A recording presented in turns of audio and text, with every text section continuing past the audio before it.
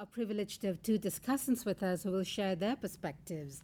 And our first discussant is Ruth Vargas Hill. She is a lead economist in the Poverty and Equity Global Practice at the World Bank. Ruth, we look forward to your remarks.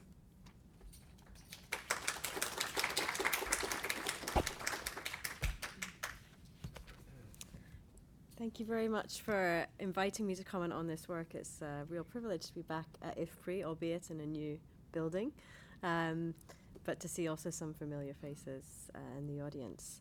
And also thank you for asking me to comment on this work, because I believe this is really crucially important work.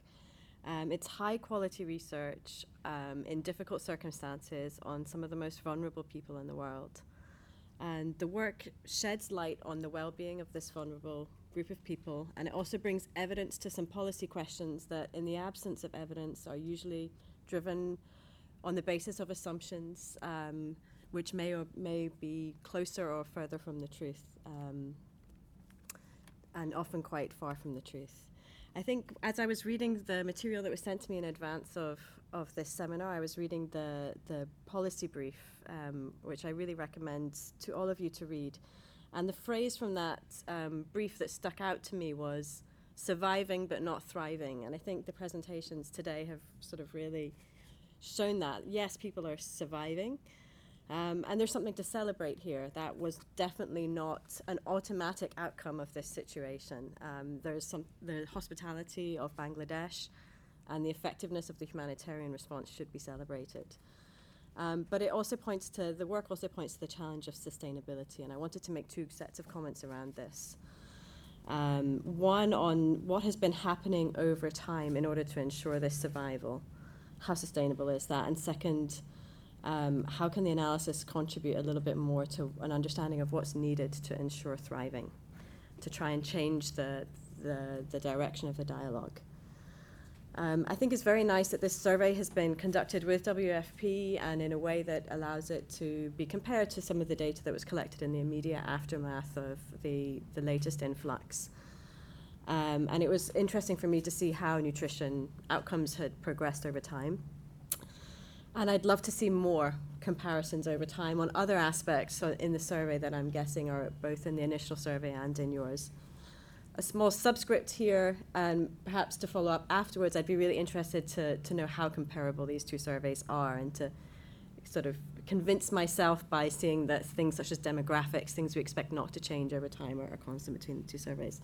But that's a small point. And the results made sense to me. We had, with WFP in the World Bank, we had conducted a follow-up survey to REVA-1 where we had phone called some of the respondents in the survey that had phone numbers. It's not a representative sample, but that also showed improvements in food security. So this finding of food security improving over time makes sense. It'd be interesting if you could pursue the analysis further to understand to what extent is this households recovering from the shock of the journey versus conditions in camps improving, and you do also show some aspects of conditions in camps improving.